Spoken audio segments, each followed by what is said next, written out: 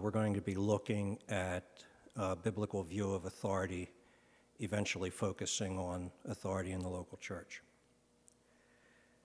A commentator I read, I believe it was Richard Foster, paraphrased Ecclesiastes 7:29 as saying, God created man simple, man's complex problems are his own creation. The same commentator also noted that to be simple is to desire one thing. We were created to desire one thing, fellowship with the Lord our God. When we chose in Adam to turn our back on God, we replaced the simplicity, we replaced that simplicity with a self-interest that can never satisfy, since it's out of sync with our created heart and our created desires. As a result, our lives become ever more complex as we run here and there, looking for the peace, security, satisfaction, and purpose that can only be found in the simplicity of our created purpose to glorify God and to enjoy Him forever. 2 Corinthians 5:17, if any man be in Christ, he is a new creation. Behold, old things have passed away, all things have become new. Teaches us that when we trust Christ's death and resurrection as the means by which we can be reconciled to God, we become a new creation. At this point, we begin to live the eternal life that Jesus promised us in John 3:16, even while we are here on earth. This eternal life begins in this fallen world, and it offers us the opportunity, empowered by the Holy Spirit, to experience a foretaste. Think of it as kind of like a movie trailer. You want to know what the movie's like, you watch the movie trailer. It's a foretaste of the movie, a foretaste of our life to come in the kingdom of God. However, in this foretaste, we experience an unending conflict between the confusion inherent in the habits, thoughts, and beliefs of our old life and the simplicity, peace, and security available to us as new creations. We are vexed by our failure to experience what the Lord has promised and disgusted by the attractions and distractions the old ways hold over us. A two-verse passage in Romans 12:1 and 2, is the key to understanding and escaping these conflicts. Paul shows us three truths in this passage, which reads, I urge you, therefore, brethren, by the mercies of God, to present your bodies a living and holy sacrifice, acceptable to God, which is your spiritual service of worship. And do not be conformed to this world, but be transformed by the renewing of your mind, that you may prove what the will of God is, that which is good and acceptable and perfect. The three truths that we want to take from this passage today are that even though we are new creations in Christ, the old habits, beliefs, and ways of viewing the world, still affect us. I would give you an example from yesterday afternoon. I don't have to go very far back to find, when the old nature messed with my head. I'm on call from my job, and I have covered that responsibility for a number of my coworkers so that they were able to do things they wanted to do, like go to a country music concert, really important things like that. And when I asked them if one of them could cover for me, while I took the opportunity to preach God's word to you all and see your lives changed on a foundational level, nobody responded. I didn't word the request exactly like that. But nobody responded, and so I'm sitting there working on this message yesterday afternoon, waiting for the phone to ring to tell me that there's some emergency somewhere and that I have to drop what I'm doing and go off and deal with it. And the first thought that went through my mind is, I covered for that jerk to go to a concert. He owes me. Folks, he doesn't owe me. I covered for him because he's my brother in the flesh. He's not a believer. But as a foretaste of the kingdom of God, he needs to see that I love him unconditionally so much that I will give up part of my weekend so that he can go to some stupid concert.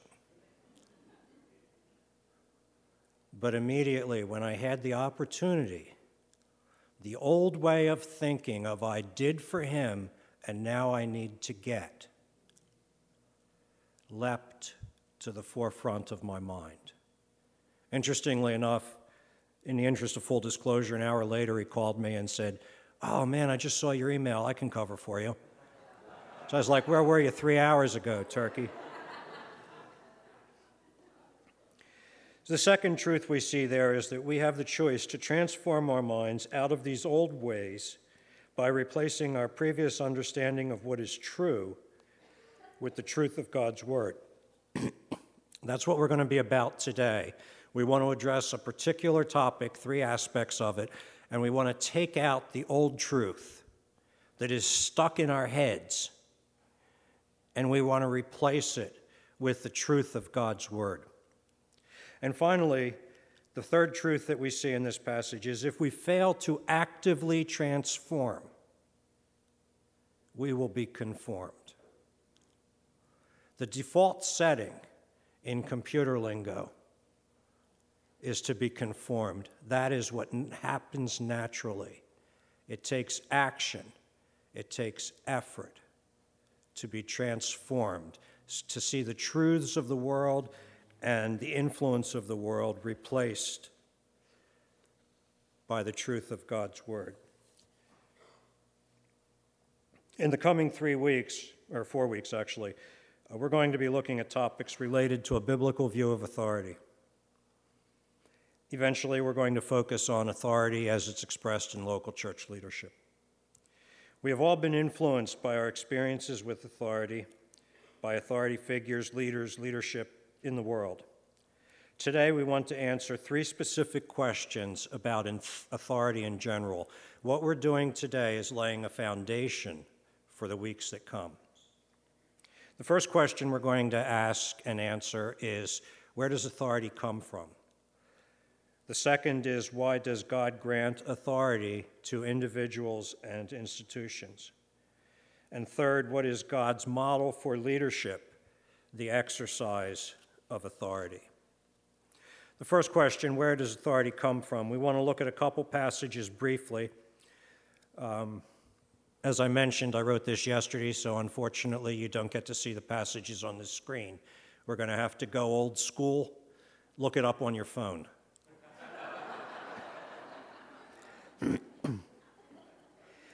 Genesis chapter 1, verses 26 through 28 talk about the conversation that God had with himself in the creation of man, where he said, "Then God said, 'Let us make man in our image, according to our likeness, and let them rule over the fish of the sea, and over the birds of the sky, and over the cattle, and over all the earth, and over every creeping thing that creeps on the earth.' And so God created man in his own image. In the image of God he created him, male and female he created them. And God blessed them, and God said to them, 'Be fruitful and multiply, and fill the earth, and subdue it, and rule over the fish of the sea, and over the birds of the air, and over every living thing that moves on the earth.'"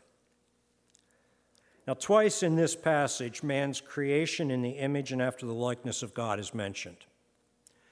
And likewise, twice in this short passage, man's dominion over God's creation is mentioned. If you read this in the NIV, you'll notice that it says, "Let us make man in our image, in our likeness, so that they may rule over."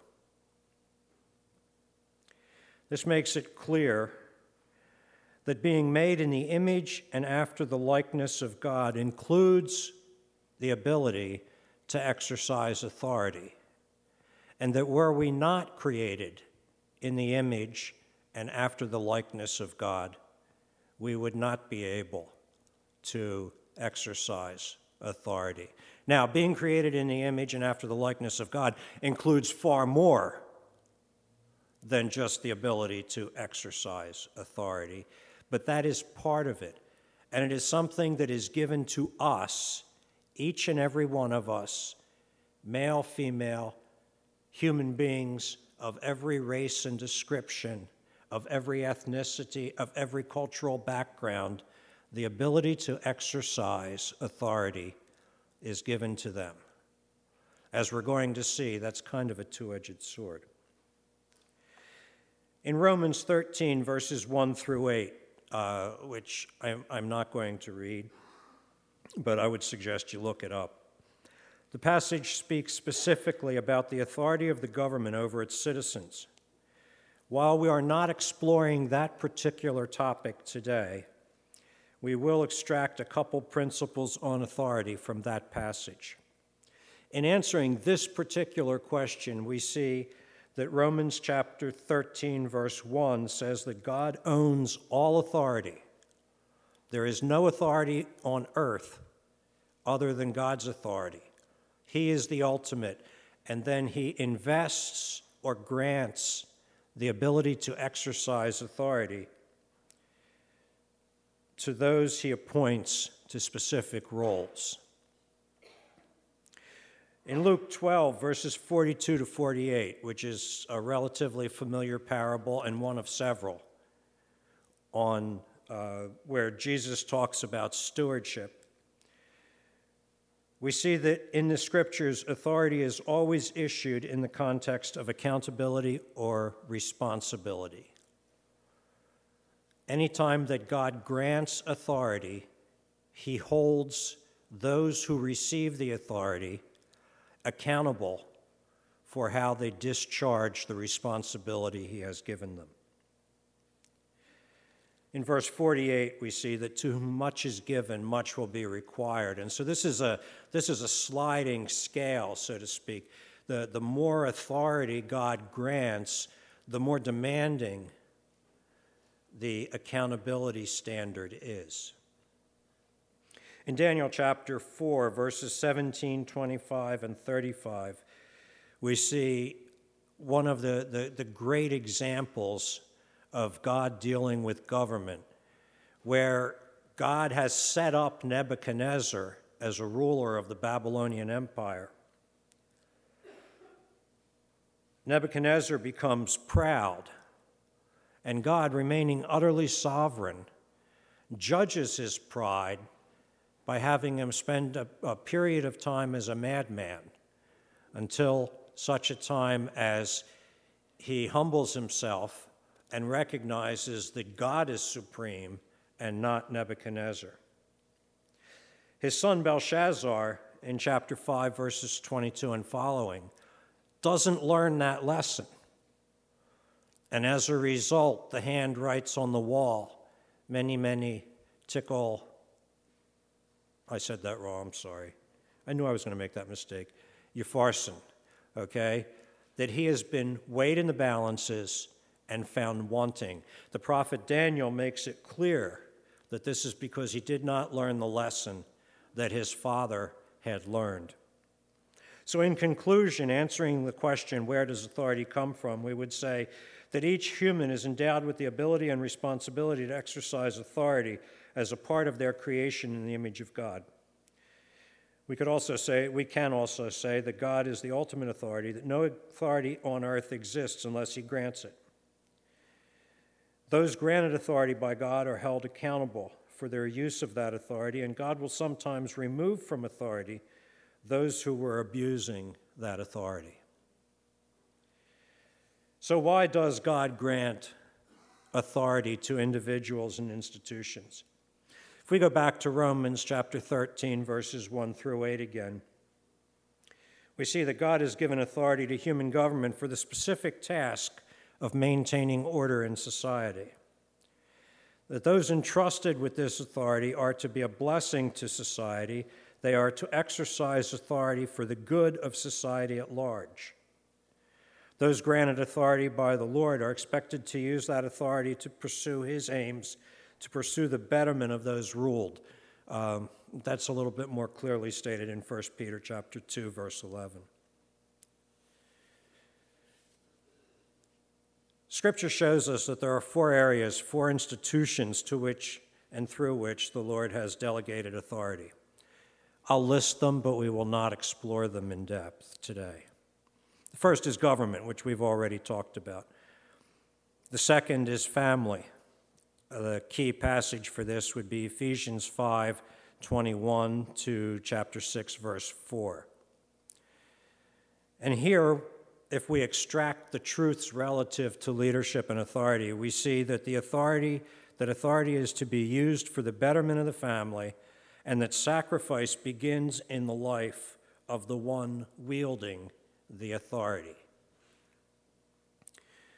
We see that God has also established the employee-employer relationship.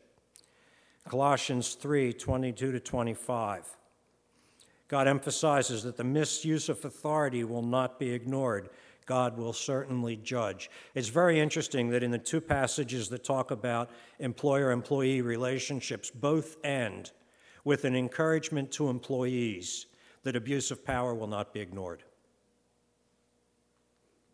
That was a freebie. The 4th institution or sphere of authority is the church. Hebrews 13:17 emphasizes that those entrusted with authority are accountable to the Lord as they pursue the betterment of the congregation. So in conclusion, what do we learn in answer to this question, why does God grant authority? We see that God issues authority to those he chooses for the benefit of those over whom the authority is exercised. We see that God will hold those in authority responsible for the successful use of their authority, and he will judge those who misuse it. We see that God expects that those who wield his authority will do so self-sacrificially. In other words, not for their own betterment, but for the betterment of those entrusted to them. So our third question, what is God's model for leadership? Which is the exercise of authority. And for this, we're going to turn to Mark chapter 10, verses 35 through 45. I want to set the context. We're going to camp on this passage pretty much for the rest of the message. I want to set the context of this passage. If we look at verses 13 through 16, we have I know it's going to be familiar to some of you. We have the case where people were bringing their children to Jesus to be blessed, and the disciples were turning them away. I mean, after all, does Jesus really have time for kids? It's adults that are important. That was sarcasm or irony, whichever. But Jesus uses it as a teaching opportunity to explain to the disciples that the children should come to him because children are critically important. And he uses the children as an object lesson to say that you must receive the kingdom of God like a child. Now, how does a child receive things? A child receives things simply with no strings attached. Children are very simple. And that's how we have to receive God's offer of salvation, in simplicity, to desire one thing. In verses 17 through 27, we see a rich young ruler who comes and says, "Teacher, teacher, what must I do to inherit eternal life?" And Jesus, knowing his heart and knowing him, says to him, well, the law says. And he says, I have kept the entire law. Well, that's completely bogus. He didn't keep the entire law, okay? I mean, let's face it, we're us. Does anybody here keep the entire moral code? No. But he says, yeah, well, I kept the whole thing. And so Jesus says to him, well, you're lacking one last thing. Sell everything you have, and then you can follow me. and he went away very disappointed because he had much stuff. Now, his stuff had made his life complicated.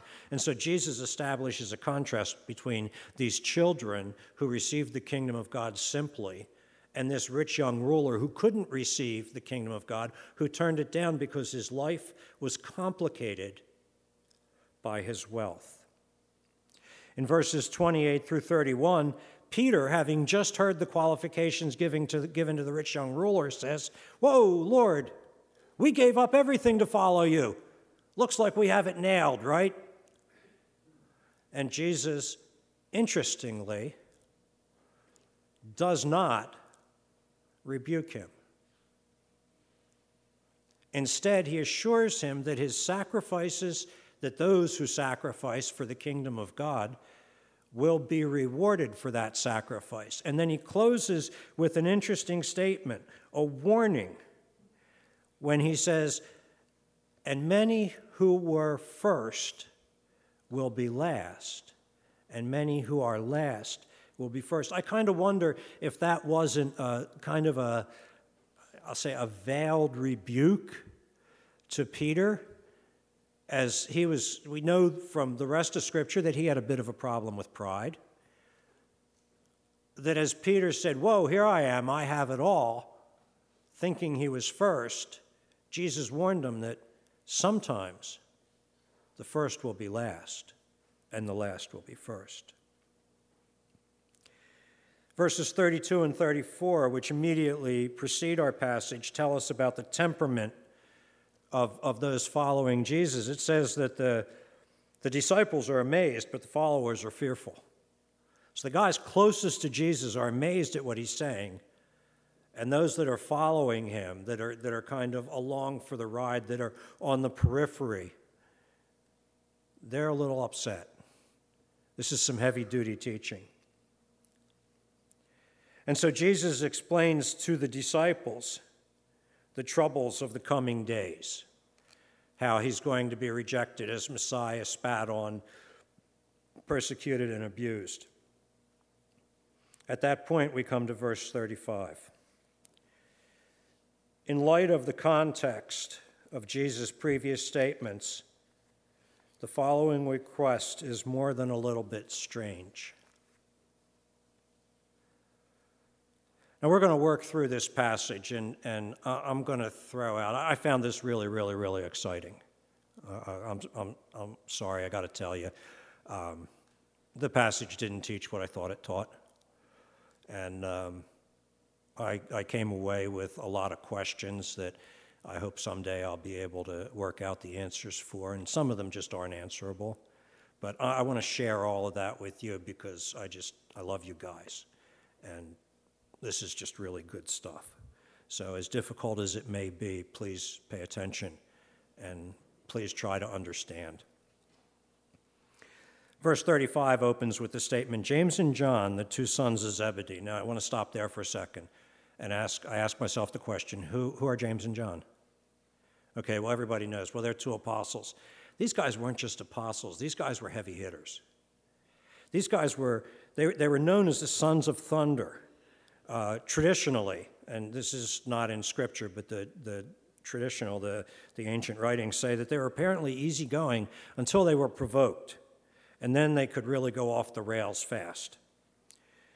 We know that at one point in Luke 9:54, they suggested, or they actually asked Jesus, "Should we call down fire from heaven on this Samaritan town because they refused to offer us hospitality?"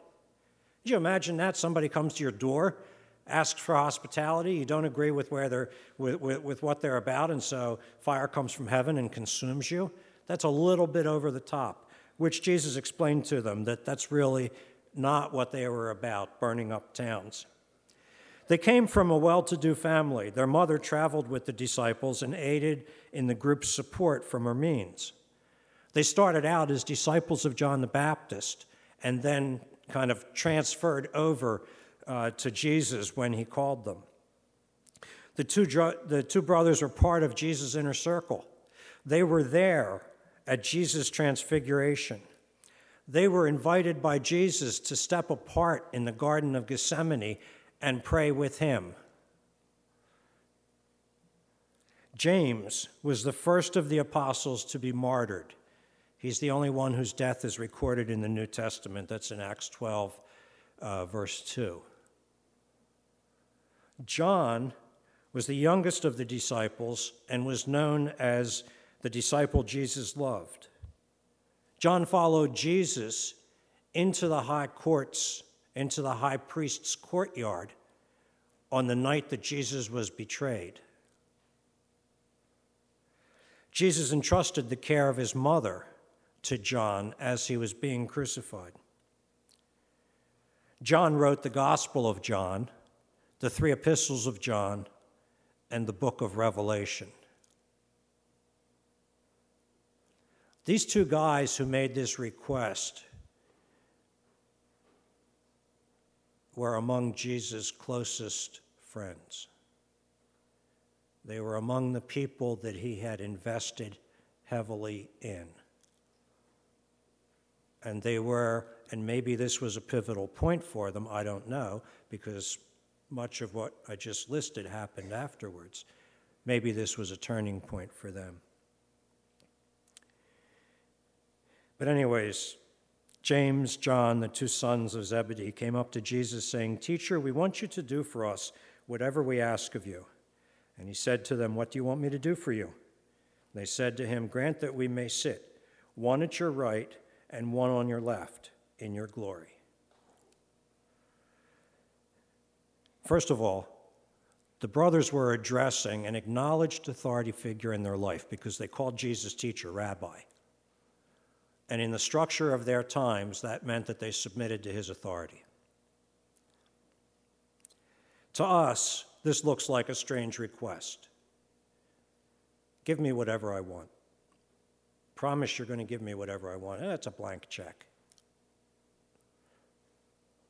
Note that Jesus doesn't treat the request as strange, nor does he answer with, "Sure, up to half my kingdom," which is how kings would answer, would reward people that they said, "I'll give you anything you want." They would always attach, "up to half my kingdom." I believe that James and John were looking for an affirmation of relationship here. They expect Jesus to trust them that they will not ask for the ability to fly or to roast Samaritan towns at will. Jesus understands this. I've received similar requests. I've had guys come up to me and say, "Pastor, boss, whatever it was, promise me that you'll do something for me." The first thought that always went through my mind is, what is this going to cost me? Absolute first thought every time, didn't matter who it was, what is this going to cost me? I was entirely focused on what I would have to do as a result of the request. Note Jesus' response. But Jesus said to them, you do not know what you are asking. Are you able to drink the cup that I drink, or be baptized with the baptism with which I am to be baptized? Jesus responded to their request with concern that the brothers did not understand what they were asking for. He wasn't focused on himself. He was focused on them. As a leader, he sought the good of those he led, and he wanted to make sure they were not going off like being all sons of thunder on him, being all impetuous and everything. And so they answered him, and they said in verse 39, "We are able." And Jesus said to them, "The cup that I drink you shall drink, and you shall be baptized with the baptism with which I am baptized. But to sit on my right or on my left, this is not mine to give, but it is for those for whom it has been prepared." You see, Jesus knew his people. He asked a question of them. Now, he knew that he wasn't going to grant their request because that wasn't within his authority. But instead of saying, "No, guys, sorry, I can't do that," that is right and left hand thing, somebody else already got those seats.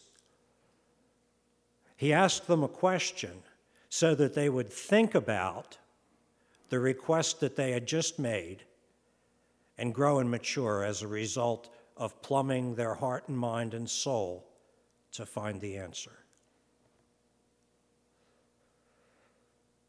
He seized the teaching opportunity. His people also trusted him because when he said to them that he could not grant their request, even though they said they were able to meet the prerequisites that he had set, they didn't argue with him. They accepted his answer. Hearing this, the 10 began to feel indignant with James and John. You think. I imagine the comments may have gone something like this. What, you guys think you're better than us? That you deserve to sit on the right hand and the left hand? You know, there's something else just occurred to me. James and John didn't care which of them was on the right or left. You would have thought James, as the older brother, would have said, Lord, grant that, I'm the older, so let me sit on the right hand. And the kid here, give him the left hand. No, they just said, us. I have a hard time seeing those guys as being after the power and the authority and everything. But I don't know that they weren't. I really don't know the answer to that, but it just doesn't feel right to me. But anyways. So the comments probably went something like this. What do you think? You guys think you're better than us? Or just because you're in the inner circle doesn't mean that you're more important than we are. The disciples saw that the path to authority, position, and leadership as the path to greatness and personal value. In verse 42, Jesus calls them to himself and says, "You know that those who are recognized as rulers of the Gentiles lord it over them, and their great men exercise authority over them. But it is not this way among you. For whoever wishes to become great among you shall be your servant, and whoever wishes to be first among you shall be slave of all. For even the Son of Man did not come to serve, but to serve and give his life a ransom for many." Here Jesus lays out the reality of greatness within the kingdom of God. Greatness has been the issue from the get-go.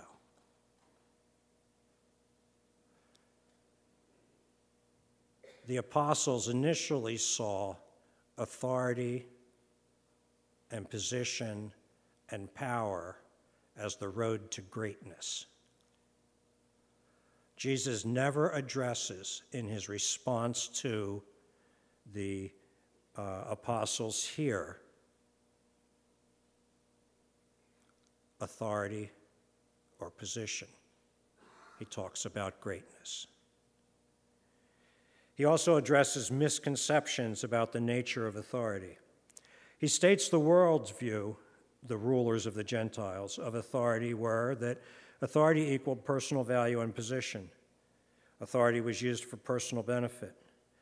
Those led were expected to sacrifice for the benefit of those who led them. Those in authority felt that they had and were viewed as having greater personal significance and value than others. A stratified society existed where greater privilege and value were assigned to those in authority. Leaders were domineering over those they led. When Jesus begins to discuss the contrast between the rulers of the Gentiles and among you, he switches from discussing leaders and authority to discussing greatness. The real issue was greatness, personal value, a desire for position. The truths on authority and leadership are, in a sense, collateral blessings. Jesus contrasts that view with the biblical view that the path to greatness is the path to servanthood. That a leader is a servant or a slave to those led. That the path to greatness within the kingdom is, in the world's view, a downward spiral. Look at the way he repeats in verses 43 and then in verse 44, that those who want to be great among you He starts with servant, and then he escalates to slave. There's a process there that as if we seek to be great in the kingdom of God, that greatness is attained through the degree of our service to others.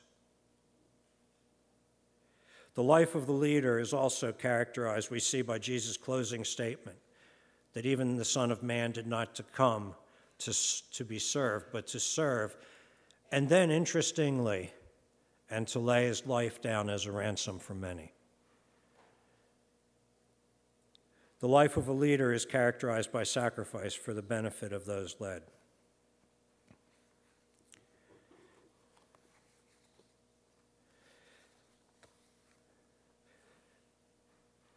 So to summarize Mark 11, we would say that the world views authority and leadership as a means of personal advancement, giving greater power and value to those in authority.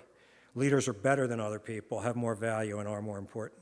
Among us, as Jesus put it, the path to greatness is the path of servanthood. True greatness is found in serving our brethren. Likewise, leaders within the church are expected to serve those they lead and sacrifice themselves for the benefit of the congregation. I hope those truths will be a help to you. I want to revisit a passage in Mark chapter 11 and ask a simple question.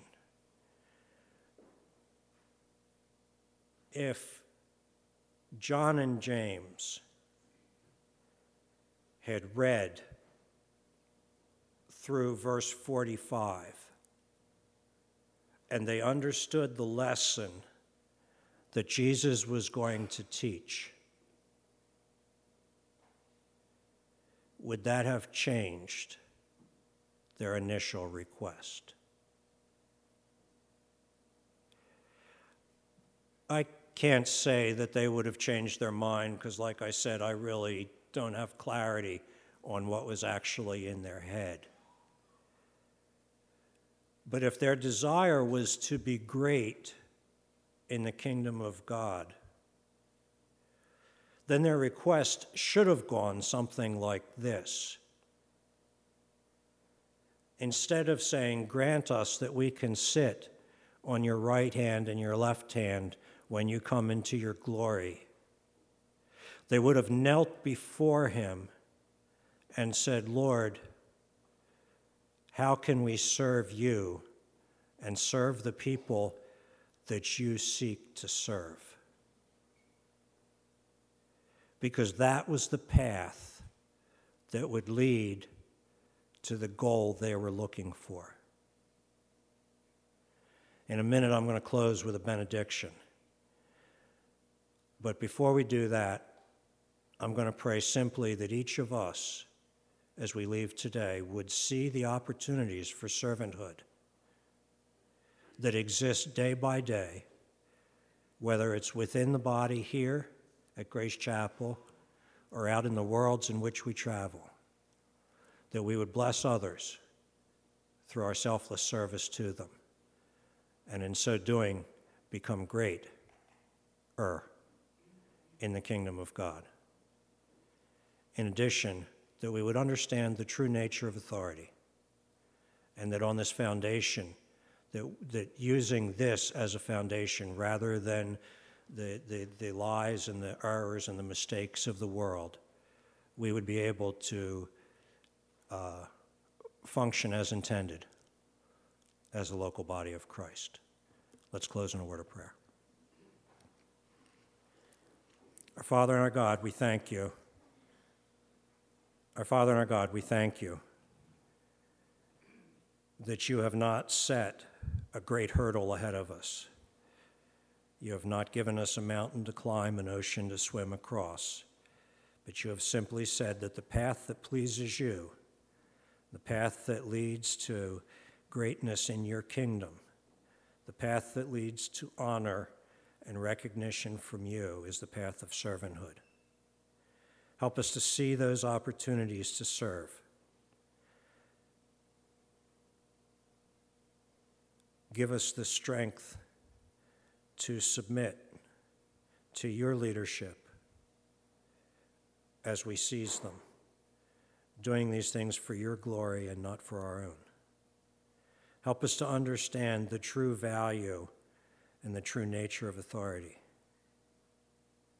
Help us to exercise the authority that you have given each of us in a way that honors and pleases you.